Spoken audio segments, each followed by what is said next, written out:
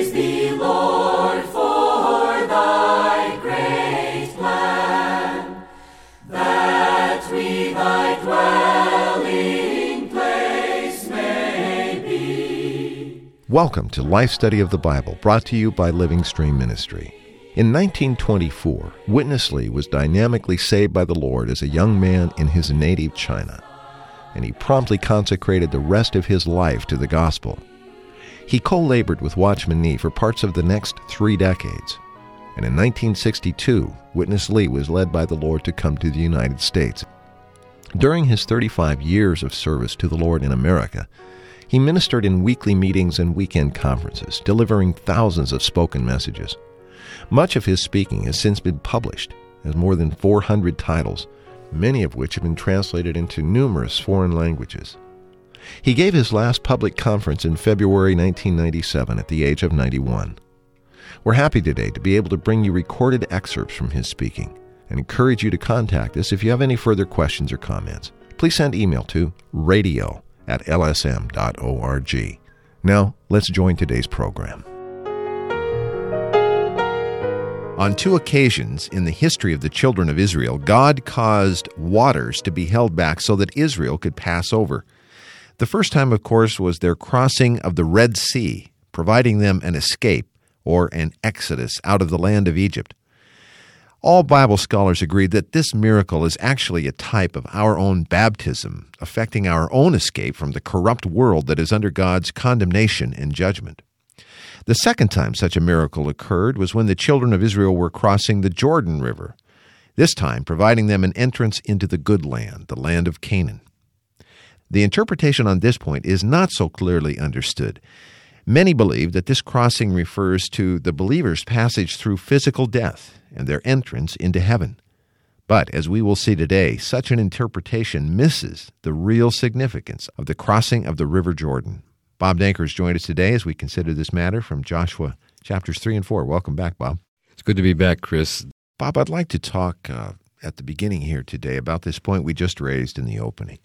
On the one hand, it's easy to see why this is a common interpretation. I think before we go on, let's just read a few of these verses from chapter 3. I think helps convey the thought and the feeling here. And then we'll talk about why this either could be interpreted or shouldn't be interpreted as crossing through physical death and into heaven. Okay, and Joshua said to the people, "Sanctify yourselves, for tomorrow Jehovah will do wondrous things in your midst." Then Joshua spoke to the priests, saying, "Take up the ark of the covenant and cross over before the people." And they took up the ark of the covenant and went before the people. And Jehovah said to Joshua, "On this day I will begin to magnify you in the sight of all Israel, that they may know that as I was with Moses, I will be with you. And when you come to the edge of the waters of the Jordan, you shall stand still in the Jordan. And when the soles of the feet of the priests who carry the ark of Jehovah, the Lord of all the earth, come to rest in the waters of the Jordan, the waters that flow down from upstream will be cut off, and they will stand in a heap." And so it happened, and the people crossed over from opposite Jericho. And the priests who carried the ark of the covenant of Jehovah stood firmly on dry ground in the middle of the Jordan, while all Israel was crossing over on dry ground until all the nation had completely crossed over the Jordan. Sounds familiar in a lot of ways, doesn't it, Bob, to the story in Exodus? It does, Chris, only it has a different significance this time. As you pointed out in your introduction, the crossing of the Red Sea symbolizes baptism as a deliverance out of the world. Right. You remember, in that crossing, Pharaoh and his army were buried in the Red Sea. But all the details in this crossing are different, and the significance is different. As you said before, many believers consider this as a picture of our passing through physical death, that is, the chilly waters of the Jordan, and entering into heaven as our final destination. But as we will see, this is not a proper interpretation of this passage here in the book of Joshua.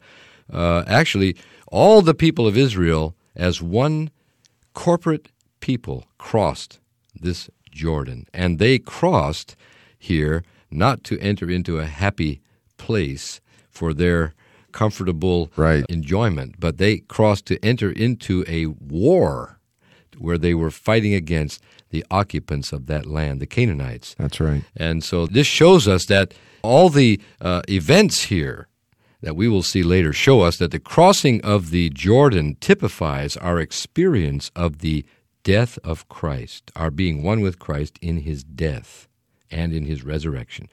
And the children of Israel's entering into the good land symbolizes our entering into the heavenlies to fight against the satanic authority of darkness, as mentioned in Ephesians chapter 6, in the heavenlies, to defeat Satan and his hosts, to conquer them, to carry out God's purpose on the earth. Bob, the matter of the Jordan representing death is not altogether wrong. It's just applied maybe in a wrong way, and it's not physical death that's being typified here, but there's another death. And it's interesting that the common interpretation goes from baptism right to the physical death and entrance into heaven, skipping the whole matter of the Christian life in the process. And that, in many ways, we have to say, kind of a fair representation of how people approach the whole matter of the Christian life. It's that we get saved, we get born again, represented by our baptism, and then one day we'll die and go to heaven. But I think this ministry again and again brings us back to what is in God's heart, God's desire, even God's need, is what transpires between these two events in the life of a Christian, isn't it? That's right. The crossing of the Jordan was necessary so that they could bury their old fallen man, which had been thoroughly exposed in the previous 40 years of wandering in the wilderness. Now the time had come when they were to put off that old man and were to become a new man in the resurrection of Christ to fight the battle. So the death here that's important in this passage is not the physical death, but it's the death in Christ to the old man. Exactly right. We'll find out a lot about that before we're through today. Let's join Witness Lee. Now we come to Israel's crossing the river Jordan. Do you believe Israel, in their old man, could win the victory? No. So their old man has to be buried, that they could become the new man. You have to see, this corresponds to New Testament economy of God. These children of Israel got buried into the death of Christ. And then they got resurrected. Also in the resurrection of Christ. And this indicates even in the Old Testament time, the children of Israel were identified with Christ. So they passed through Christ's death to get their old man buried and to become a new man in Christ for the fighting of the spiritual warfare. We have to realize our natural man, our old man, is altogether not qualified to fight the spiritual warfare for gaining Christ. We have to see God's intention is to join us to Christ, to make an organic union between us and Christ. Then we and Christ became one. What he experienced becomes our experience. He died on the cross, and we died with him too. He was buried, and we were buried with him too. And he resurrected from the dead, and we all have been resurrected from the dead. And now we are persons in Christ. We, today, as God's chosen people, have been identified with Christ. Amen. To experience what he has gone through. Amen. Making his history ours, that we and he and we could have one history. Amen. His history is our story. Amen. And our story is his history. Here you do have the organic union. Hallelujah. Bob, this matter of the crossing of the Jordan and what it typifies, rightly so, we can say it's death, but it's a question of which death we're now talking about. And, of course, the key element here is this identification, this union, this organic union with Christ, isn't it, as God prepares his people, Old Testament and New Testament, to fight the battle with him. That's right, Chris. This picture here is a portrait of the New Testament reality. When we believe in the Lord Jesus, we are joined to him organically. This organic union is something that takes place in our spirit when the Lord, as the Spirit, enters into us and we are joined to him organically. In this union, whatever Christ has experienced becomes our experience. Right. His history becomes our history. His death on the cross becomes our death on the cross. His resurrection becomes our resurrection together with him. And this is all, of course, symbolized by our baptism. When we are baptized, something is put into water and buried there, and then it rises up out of the water, a new creation, a new man. This is a picture of the spiritual organic union that we have with Christ in our spirit. And as we live and experience this organic union, then we actually apply all the history of Christ to ourselves, including his death and his resurrection. It's really a fact. Our old man is absolutely useless in fulfilling God's purpose. If we remain in our old man, we will be defeated by God's enemy, and we already are defeated by God's enemy just by staying in the old man. It's absolutely crucial that we identify ourselves with Christ, and especially with his death on the cross. And we also need to identify with him in his resurrection, in which we are joined to him and we are a new man in him. Bob, I think if we would go back and review a little bit the story we read a moment ago in chapter 3, one of the key elements I think that's often overlooked, I think what most people, most of the time, we're interested in is who got through, who crossed through. And of course, that was the children of Israel, typifying us, we know. But what's important here is that it begins with the ark. The Lord commanded Joshua, take up the ark and cross over before the people. And it was when the soles of the feet of the priests who were bearing the ark, when that touched the water, then they're held up. This matter of the ark, and really what that typifies, is the focus of our next segment. The ark of God was a type of Christ, the very embodiment of God. So when the ark of God went together with the children of Israel, that means the triune God went with them, taking the lead. You tell me, who was the first one who stepped into the water of Jordan? The ark, right? The triune God. Think about it. The triune God and all the burying priests became a corporate person.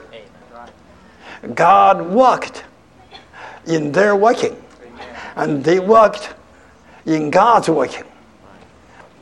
Wonderful. Who was standing still in the waters? The triune God. Alone? No. But with the burying priest.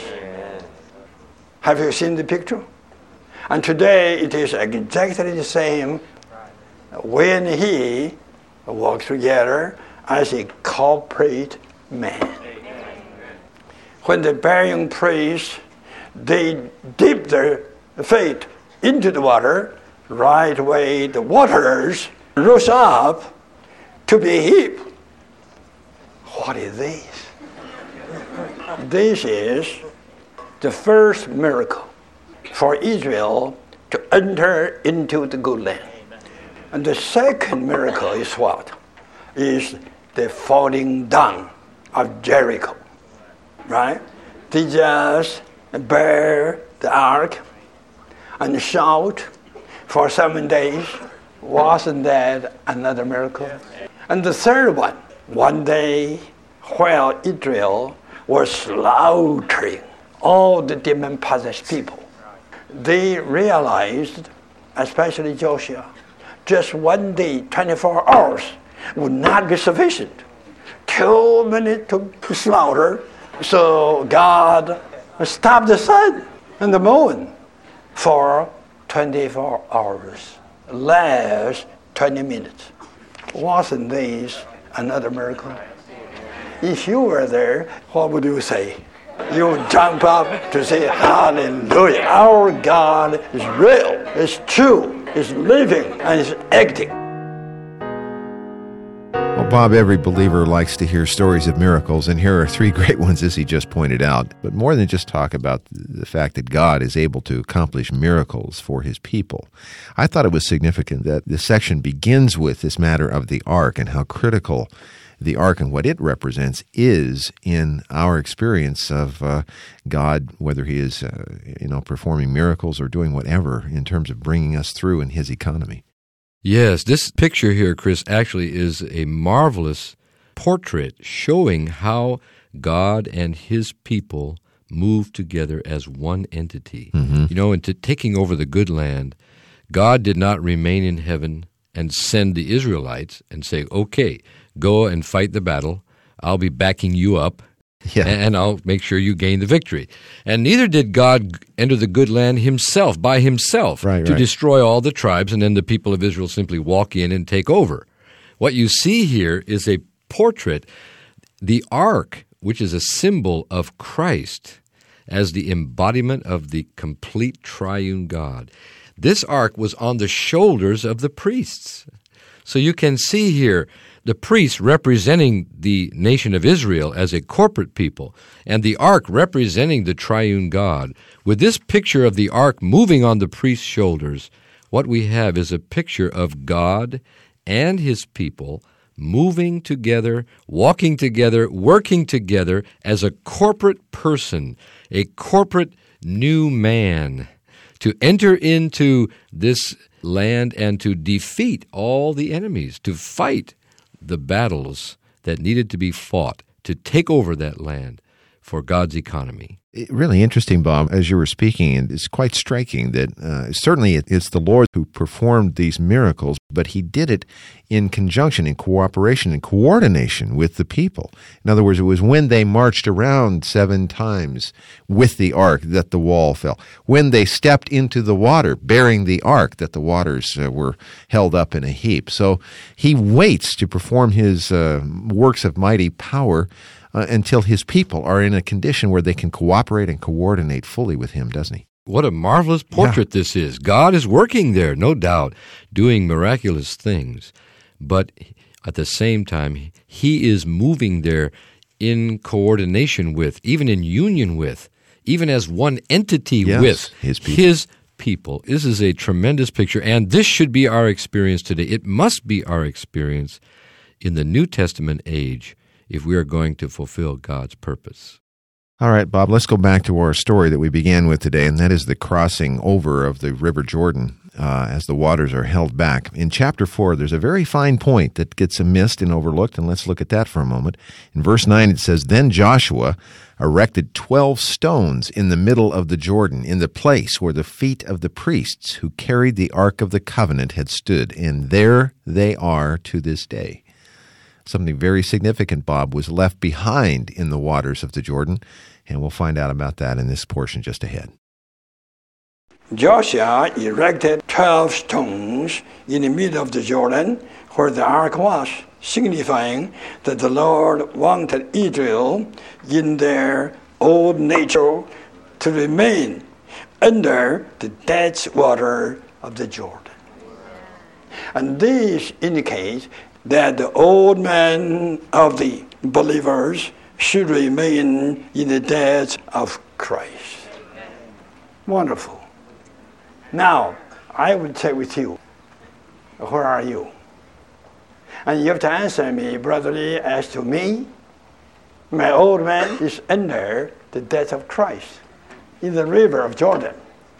But hallelujah, in his resurrection, I became and still am a new man, sitting here among all the saints listening to the word of God. The old man was there in Jordan, and the new man is here. Wonderful. Then the priest who carried the ark of Jehovah stood in the middle of the Jordan until all the people had completely crossed over the river and everything was completed. What a picture. Who can move this way? And who can do this? But God, the triune God, embodied in the ark. When the priest standing there, they didn't need to be afraid. Why? The ark was there. They look at the ark, they have peace.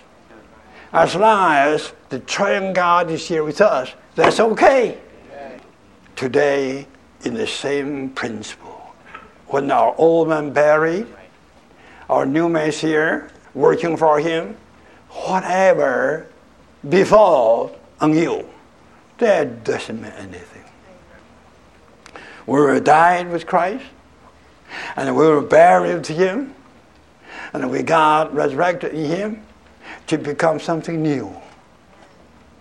Ephesians 2 does tell us those believers who were dead in sin, they got resurrected and ascended to sit in the heavens with Christ. And Christ has made them all one new man. And this one new man, to God, is a poem, masterpiece. Bob, it's very interesting, very striking that he would inject this word in Ephesians 2 right here. As we were finishing our fellowship in the last section, we were talking about how God is blended, in a sense, into one entity with his people corporately as he accomplishes his New Testament economy. And that is really the point of Ephesians chapter 2, isn't it? It really is, Chris. Actually, the experience of Israel in crossing the Jordan, bringing up the 12 stones, leaving them on the banks of the Jordan as a monument, and leaving the other 12 stones in the Jordan as a sign that their old man had been buried and was remaining in the death of Christ. This is a picture of Ephesians 2:15, where it says that in Christ's death on the cross, he created the Jews and the Gentiles in himself into one new man. That means the old man of the Jews and the old man of the Gentiles was terminated in the death of Christ. And then, in Christ's resurrection, these two peoples were created in Christ as the sphere and as the new element, the new life and nature into one new man. This is a reality. And this is why Paul encourages us, even charges us, to put off the old man. Leave that old man in the tomb and don't let him come out. Just remain in Christ. Remain in the union with Christ, with the triune God. If we take care of this one thing, being one with the triune God, then he will work out everything. Right. The children of Israel had nothing to fear as long as they were one with God. When they were not one with God, that was when they had problems.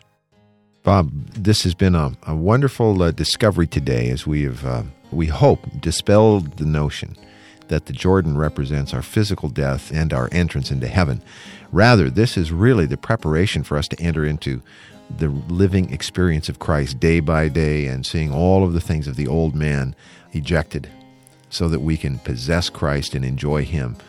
This is really God's desire for his people today, not just wait to go to heaven. It is, Chris, and this is a marvelous portrait. If we could apply this picture to ourselves in our daily life, we would find out that the Lord would be with us. He would do everything to cause us to possess Christ as our good land and to enjoy all his riches so that we could become the body of Christ to fulfill his purpose. That's all the time we have for our program today. We hope that you will take advantage of printed material that's available that supplements these programs each day. This life study volume of Joshua, it contains also the books of Judges and Ruth. You can find out about it and make arrangements to receive it by calling us toll-free at 1-888-LIFE-STUDY, 888-543-3788. For Bob Danker today, I'm Chris Weil. Thank you very much for listening. Dear Lord, we give ourselves to Thee. Receive us into Thy wise hands. You've been listening to Life Study of the Bible with Witness Lee, produced by Living Stream Ministry. Witness Lee ministered the Word of God for over 7 decades. Many consider these life studies as his seminal work, an exhaustive commentary on the entire Bible from the perspective of the believer's enjoyment and experience of God's divine life in Christ through the Spirit. If you'd like to find out more about Witness Lee, these life study messages, or any of the materials provided by Living Stream Ministry, please visit our website, lsm.org. That's lsm.org. You can also email us, radio@lsm.org, or call us toll-free, 1-888-LIFE-STUDY. Thanks for listening today.